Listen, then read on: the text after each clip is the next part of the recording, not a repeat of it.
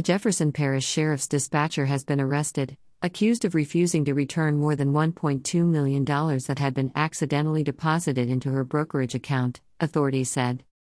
Kellen Spadoni, 33, was taken into custody Wednesday on charges of theft valued over $25,000, bank fraud, and illegal transmission of monetary funds, NOLA.com reported. The report also said she was fired by the Jefferson Parish Sheriff's Office after her arrest. Spadoni is being held at the Jefferson Parish Correctional Center on a $50,000 bond. It was unknown if she has an attorney who could speak on her behalf. She found the money in her account, and the first thing she should have done was retain the best lawyer in Louisiana. I can't think of any but one, Thomas J. Henry, but rumor has it, he's just an ambulance chaser. I don't think he's a criminal lawyer. Spadoni is accused of immediately moving the funds to another account and using some of the money to buy a new car and a house, authorities said. She pulled up in a nice brand new car to the 911 center. She got her stimulus check, and more at the fault of Charles Schwab. What would you do if you were to check your balance to find $1.2 million in your favor? Keep it. Tell someone at the bank to give it back. Authorities said a clerical error had caused Charles Schwab, a major financial services corporation, to deposit more than $1.2 million into her brokerage account when it only meant to transfer about $82 in February, NOLA.com reported. When the bank attempted to reclaim the money, the request was rejected because the money was not available, and withdrawn, according to the Sheriff's Office. The Sheriff's Office said it was later learned that Spadoni had moved the funds into another account.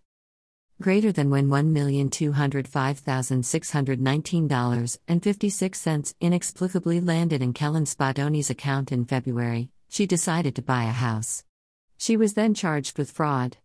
Greater than when you're expecting $80 and you get $1.2 million, there's probably something wrong there, the police said. https://t.co/y109m8gig.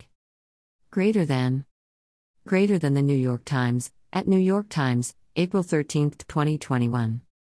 Captain Jason Rivard, a sheriff spokesman, said that although the money was put into her account, it's not her money. She has no legal claim to that money, he added. Even if it was put in there by mistake. It was an accounting error. Schwab meant to send $82.56 to Kellen Spadoni's Fidelity Brokerage Services account in February, but a computer glitch caused it to erroneously transfer more than $1.2 million, according to the lawsuit. Schwab tried to get the money back, but repeated calls and texts to Spadoni, who lives in Jefferson Parish, a suburb of New Orleans, were not returned, the brokerage said in the lawsuit. Charles Schwab and Company sued Spadoni on Tuesday in federal court. The company tried to contact Spadoni several times to have the transferred funds returned but were unsuccessful, Rivard said. So far, about 75% of the money has been recovered, he added. The company argued in its lawsuit that Spadoni's account contract with Schwab includes an agreement that if a client receives an overpayment of funds, the client is required to return the full amount.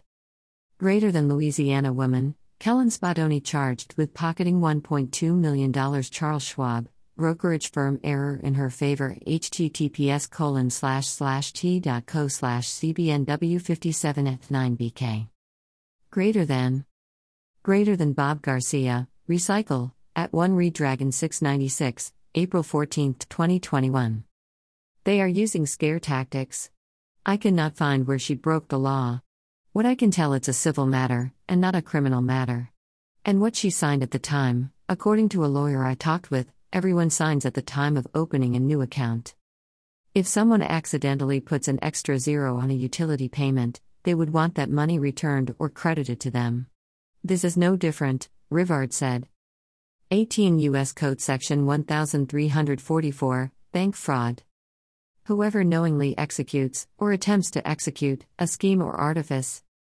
1. To defraud a financial institution, or 2. To obtain any of the monies, funds, credits, assets, securities, or other property owned by, or under the custody or control of, a financial institution by means of false or fraudulent pretenses, representations, or promises, shall be fined not more than $1 million or imprisoned not more than 30 years, or both. Added Pub. L. 98-473, Title II, Section 1108A, October 12, 1984, 98 Stat. 2147, Amended Pub. L. 101-73, Title 9, Section 961K, August 9, 1989, 103 Stat. 500, Pub. L. 101-647, Title 25, Section 2504J, November 29, 1990, 104 Stat. 4861. Being a police dispatcher, she should have known to keep the money was a crime of some sort. I really believe that they have to look really hard to find a criminal case. What if the shoe was on the other foot, when some financial institutions took some of the stimulus funds to pay for bank fees? Is that criminal? No, they just had to replace the money back to the consumer. It is what it is. Stimulus checks, missing a payment? File an IRS trace to track it down.